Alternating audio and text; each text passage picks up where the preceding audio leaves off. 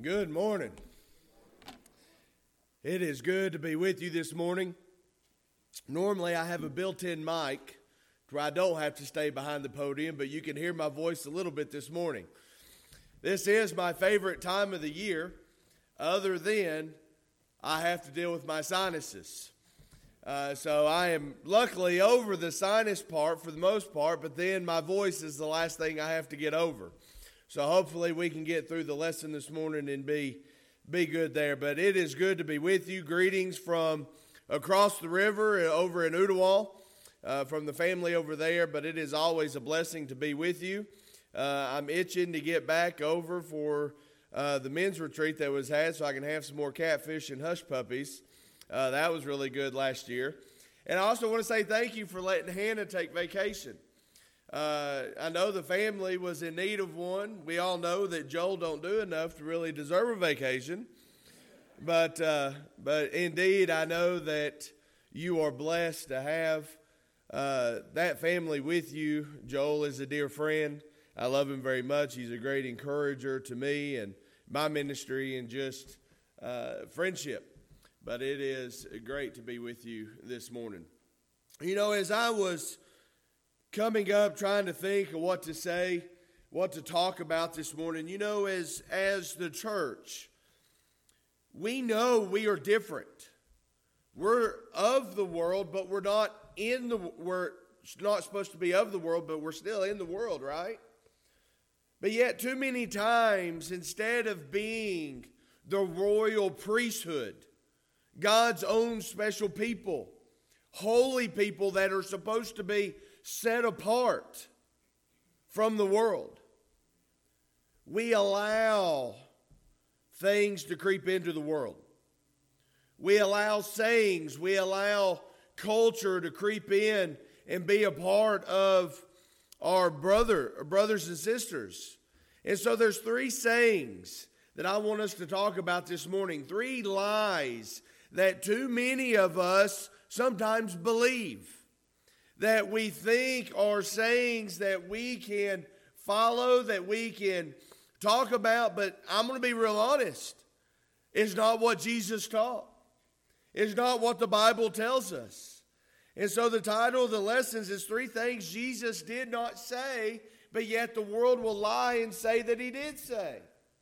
The first one is, follow your heart, or live your truth.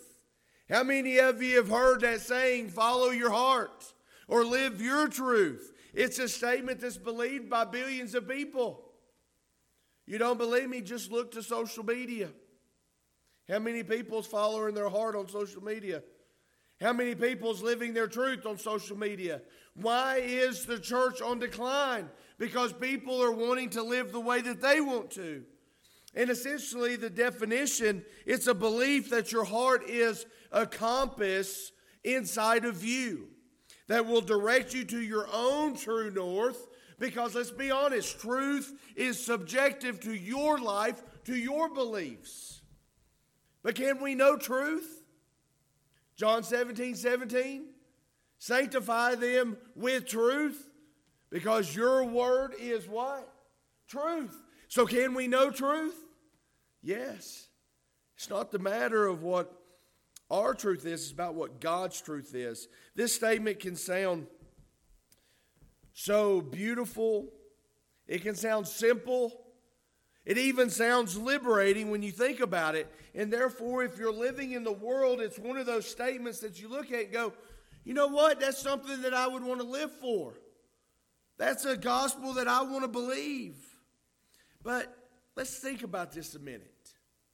Is your heart, is your own truth a leader you really want to follow? That's a hard question when you really get into it. That's a deep question if you want to be serious. Is it a leader that you really want to follow? And as you think about that, and you think about your heart, then you really got to consider that your heart really has sociopathic tendencies. Have you thought about that? Your heart will deceive you. What does your heart, your truth, tell you about you? Your heart has likely said things over the years of your life that you don't want anybody to know. Your heart has told you things that they're probably thinking about right now going, whew, I don't want my eldership to know that. I don't want my preacher to know that. I don't want my wife to know that. I know mine has. My heart tells me that all my reality ought to serve whose desires? My desires. My heart likes to think the best of me while thinking the worst of others. Unless others happen to think well of me. If they think well of me, then they're wonderful people, aren't they? But if they don't think well of me, then they're not wonderful people. If they disagree with me, then something's wrong with them. How many of you have heard the cancel culture or the woke culture? And while my heart is pondering my virtues, while thinking about other people's errors, because let's face it, my way's the right way, right? Or if I was to ask you what's the best way to do something, you're going to tell me your way is the right way and everybody else's is wrong. If you don't believe me, go ask some married couples. The husband is never right. Wife is always right. But it's how we think in our world. And then when we're thinking this way, suddenly our heart shifts. And as we're thinking about our own virtues and we're thinking about other people's errors, we suddenly find some immoral or horribly angry thought that becomes very attractive. And now our heart begins to lie to us. No, friends, family, our hearts will not save us. We need to be saved from our heart.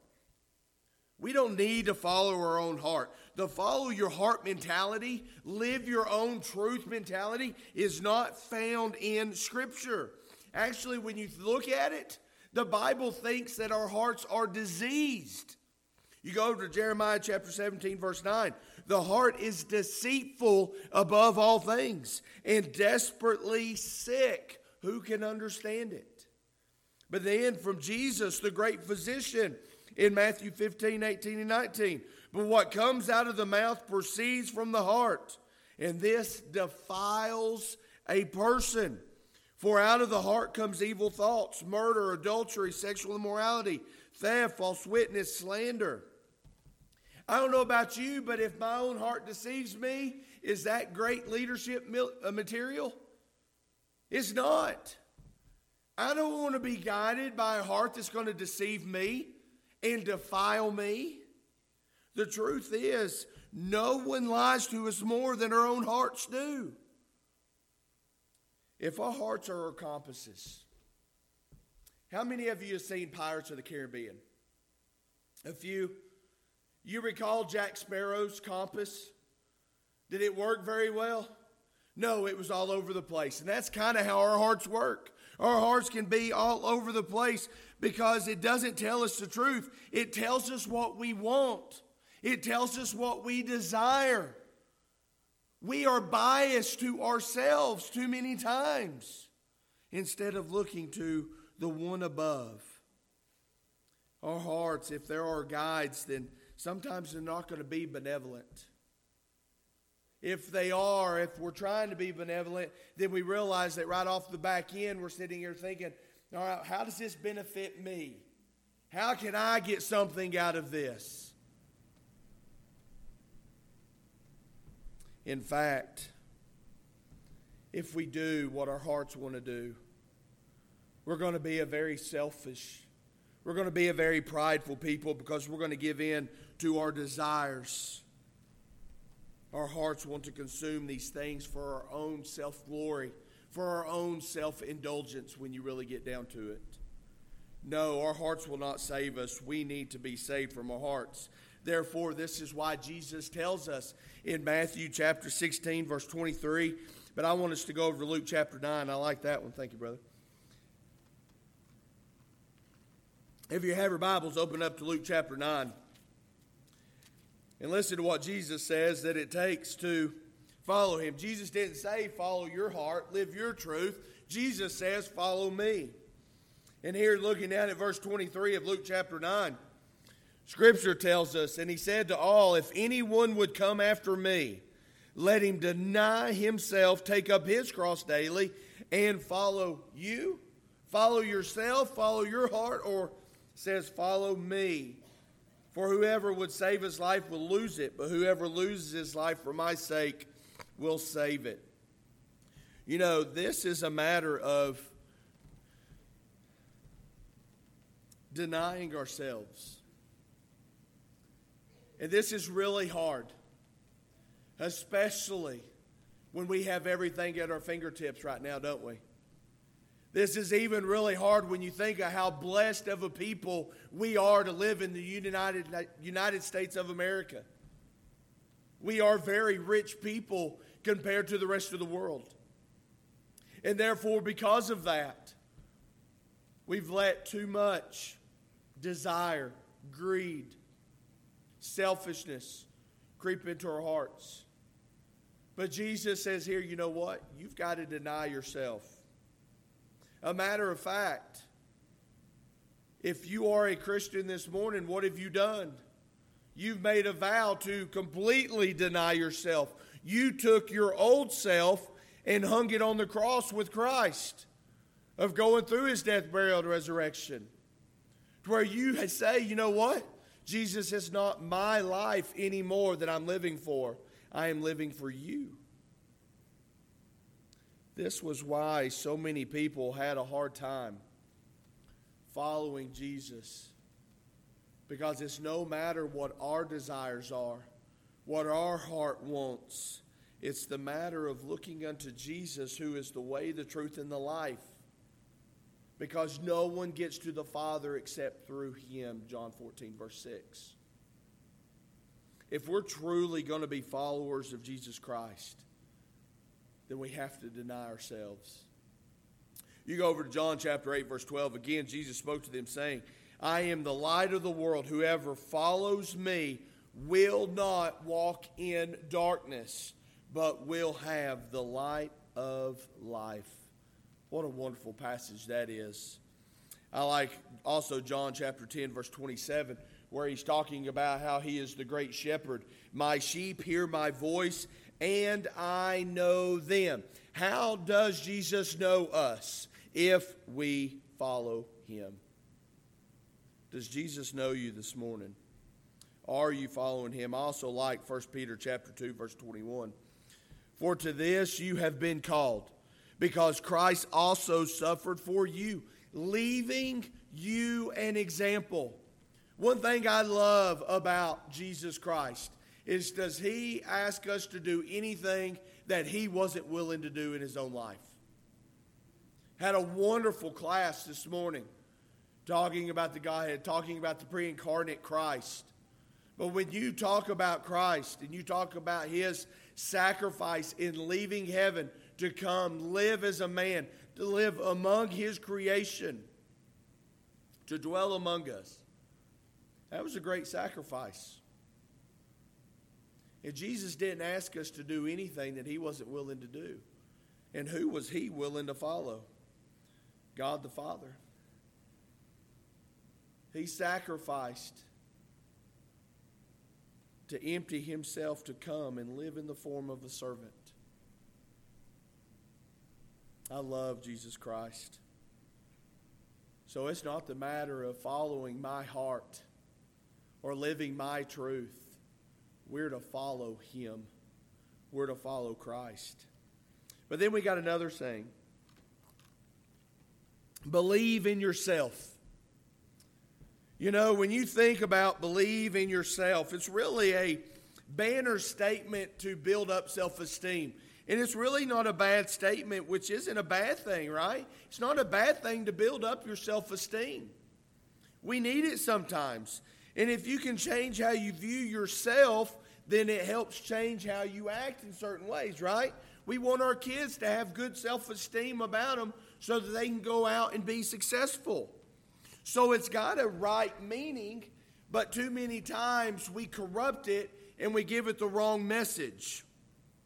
This leads us into, if we believe in ourselves, then we're going to take things in our own hands. We're going to do it the way that we want to, because the fact is, no one can do it better than I can. And I struggle with this. I don't want to hand things off. Because if I do it, if I sit down and make sure it happens, guess what? I can make sure it's done. In the business world, when you're a manager, how hard is it to delegate responsibilities? Especially when you have to answer for whatever your team is doing. It's hard. Because you believe in yourself. You believe that you do it the right way, and they're not going to do it as good as you. That's the problem that we get into. But the fact is, no one will mislead, no one will hinder, no one will lie, no one will distract us more than you will. Have we thought about that? 3 examples I want you to think about, because the Bible gives us numerous warnings. Just go through Proverbs, just go through Psalms, and you can see that. But I want you to go back to Genesis chapter 3. You go back to Genesis chapter 3. This believing in yourself was the major problem as to why man ends up falling. You go to verse 1 of chapter 3. Now the serpent was more crafty than any other beast of the field that the Lord God had made. And he said to the woman, did God actually say, you shall not eat of any tree in the garden? And the woman said to the serpent, we may eat of the fruit of the trees in the garden.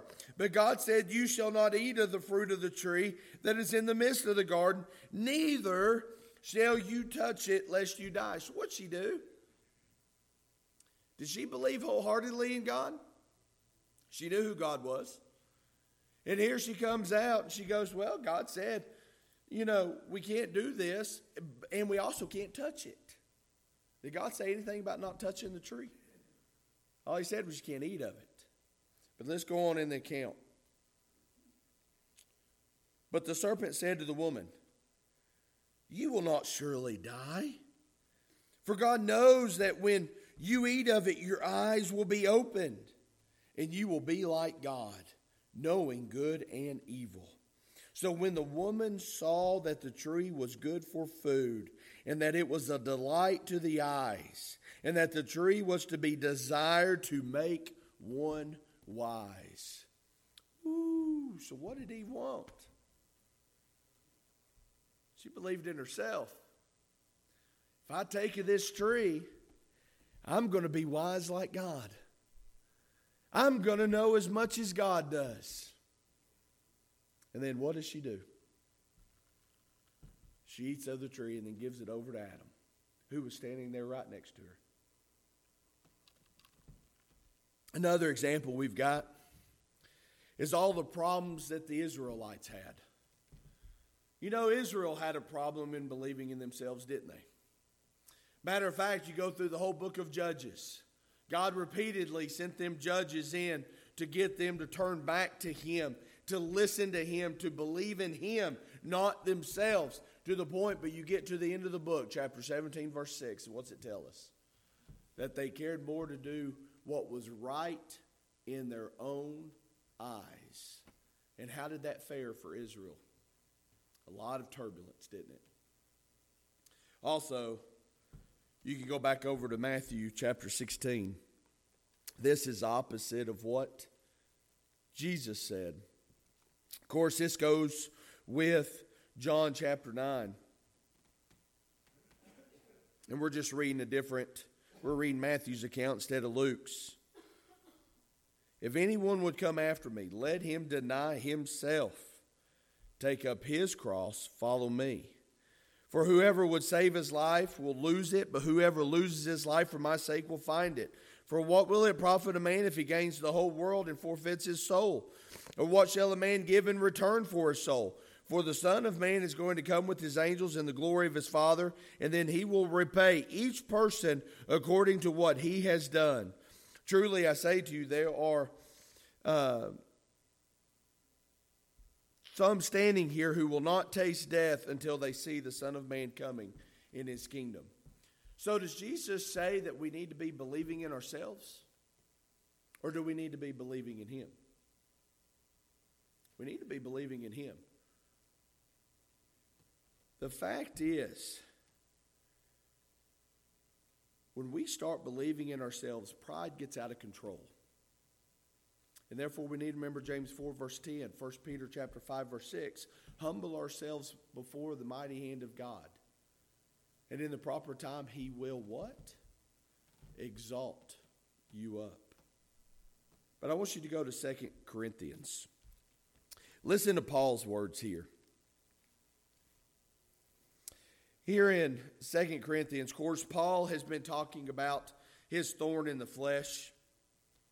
But I want you to go down to verse 9. He's prayed for God to remove it, and God hadn't done it. Verse 9, but he said to me, my grace is sufficient for you, for my power is made perfect in weakness. Therefore I will boast all the more gladly of my weaknesses, so that the power of Christ may rest upon me. For the sake of Christ then I am content with weakness, insults, hardships, persecutions, and calamities. For when I am weak, then I am strong. You know what that tells me? We need to believe in Christ. This life is messy. This life, this world lies to us. And the only one that will get us through, that will make us strong, is Christ. There's nothing wrong with believing in yourself to build your confidence, to build your self-esteem. But when you let pride overtake, pride is a very dangerous disease to have in your life. Because Jesus says it's not the matter of believing in yourself, believe in me. And then the last statement I want us to look at is, as long as you are happy. How many of you have heard this one studied with someone? Or how many of us has heard this from someone who doesn't want to be a part of the church anymore because they want to be happy in how they live? This is a hard saying in this one, because everyone wants to be happy. Is anybody in here not want to be happy? Does anybody in here just want to run around with sad faces? The problem is, a thing that bugs me, it's something universal we all search for, but as a church, we should be the happiest people out into the world. But yet we look to be the most grumpiest, the most running around. We have the greatest thing. We have the words of Jesus Christ. We have His gospel. And we get to share that with the world. So we really should be the happiest people. But that's not really what I'm getting into with this statement. Live so that you are happy. The problem for many of us is we naturally search for this in the wrong places. We don't go look for happiness here in God's Word. We go look for it to whatever our heart desires. Again, can we follow our heart? No. We need to follow Christ. But here in Ecclesiastes chapter 3, verse 11, it talks about the mystery of time. He has made everything beautiful in its time. Also, He's put eternity in man's heart, yet that he cannot find out what God has done from the beginning to the end. When you think about it, God has put eternity in our hearts. We have this design to where we want to serve, right? We want eternity. We realize that because God has put it there. Yet for many, we simply look at the here and now. We want to be satisfied now. That is a product of the world we live in. Because right now, if we wanted something delivered at our doorstep, what can we do? Pull out our phone, make the order, and have it delivered to our front door within an hour. But again, what we've done as the church? We've allowed our culture to creep in. And when it comes to our happiness, we want to be satisfied now. We want it now. We want our desires met now. And what does this do naturally? It leads to dissatisfaction because it doesn't keep us satisfied. And therefore, this is a lie that Satan has put in, because now Satan's in the background going, keep searching, keep searching. And therefore, we become a very dissatisfied people instead of being satisfied in with what God has said. I like Psalm 34, verse 8. Oh, taste and see that the Lord is good. Blessed is the man who takes refuge in him. Or happy is the man that takes refuge in him. In other words, who is it that provides happiness and satisfaction that lasts? Is it us? Is it what we search out? Or is it God that provides the happiness and the satisfaction and the completeness? It's God that provides that. But let's be honest, Satan doesn't like this, which is our enemy.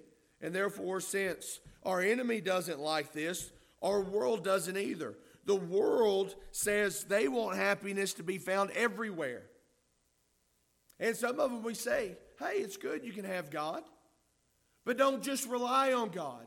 You can find happiness other places. Therefore, the logic, we seem to let it make sense. Here, God made everything good. God made you. God made you with interest and hobbies that make you happy. How many sat around the TV yesterday and watched college football all day? A few. How many of you like fishing, hunting, different shopping, ladies? God's made all that. There, of course, God wants you to be happy. And if God wants you to be unhappy, then he can't be good, because that's not a nice thing. You see how we start to lie to ourselves? Maybe the reason we're not always happy is because we shouldn't try to be our own God. But isn't that going back to Genesis chapter 3 of what tripped up Eve? Of the desire to be like God? To know good and evil? To have his wisdom? God didn't really say you can't eat from the tree of the garden. You won't die. You'll be just like God. And then that desire started growing, to where that tree all of a sudden looked really good. I call your attention back to Matthew 16:26.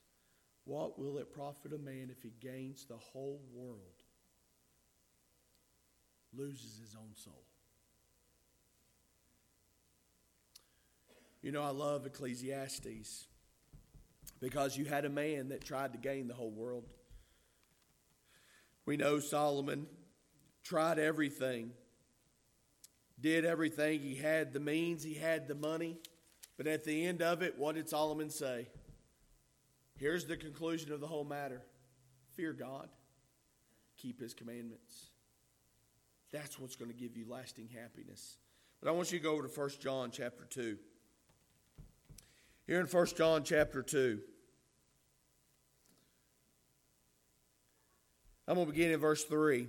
Scripture tells us, and by this we know that we have come to know him, if we keep his commandments. Whoever says, I know him, but does not keep his commandments is a liar, and the truth is not in him. But whoever keeps his word, in him truly the love of God is perfected. By this we know that we are in him. Whoever says he abides in him ought to walk in the same way in which he walked. Our true happiness, our true contentment, our life being perfected in God's love is doing what? Walking the way that he's commanded for us to walk. And what I love is thinking about 2 Timothy chapter 3, verse 16. We have been given God-breathed instruction. He's given us everything to where we can be complete. We can be whole. Yes. Does God want you to be happy? Yes, he does. But he wants you to be happy in him. The problem with all three of these statements is that they all focus on self. Follow your heart. Live your truth. Believe in yourself. Live so that you're happy. God says it's not how it works. You're to deny yourself.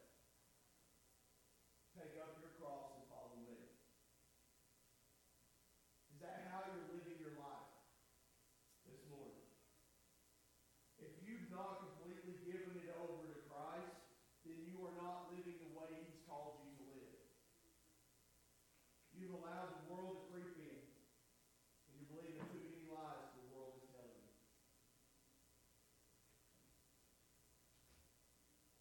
The world.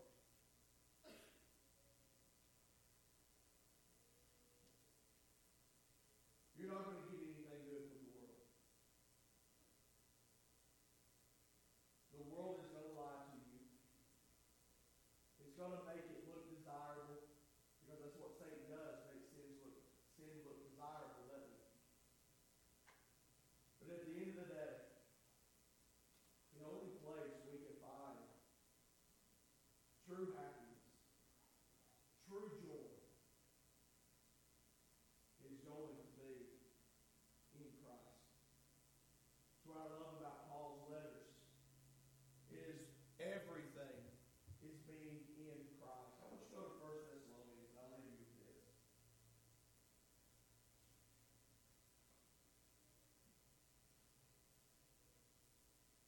Here in 1 Thessalonians chapter 1.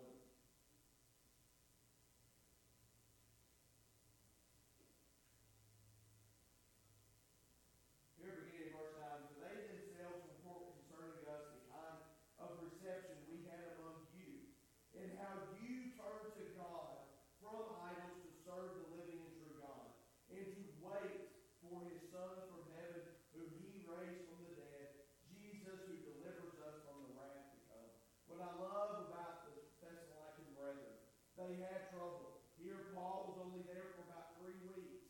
And here, after he established the church, he established them in Christ, what happens? He gets run out of town. And so much so, they hate him so much that they follow him where he goes into Berea. But what does that mean for the ones who stayed there in Thessalonica? Do you think they had to deal with persecution? Do you think they had to deal with hard times? Yes. But did it stop them from doing what they needed to do? I want you to notice. They turned to God from idols. Yes, we don't have idols in the world like they did. They're still there in places. But here in the country, most of us don't sit down and worship a golden image or, an animal or something like that. But we have an idol of entertainment. We have the idol of money. We do. We can talk about that, but not for the sake of time. But here the people, who did they turn to? They turned to God. They made a 180, not a 360. They were going one direction, they stopped and they turned and they looked to God. That's the same thing we've got to do. But the second thing that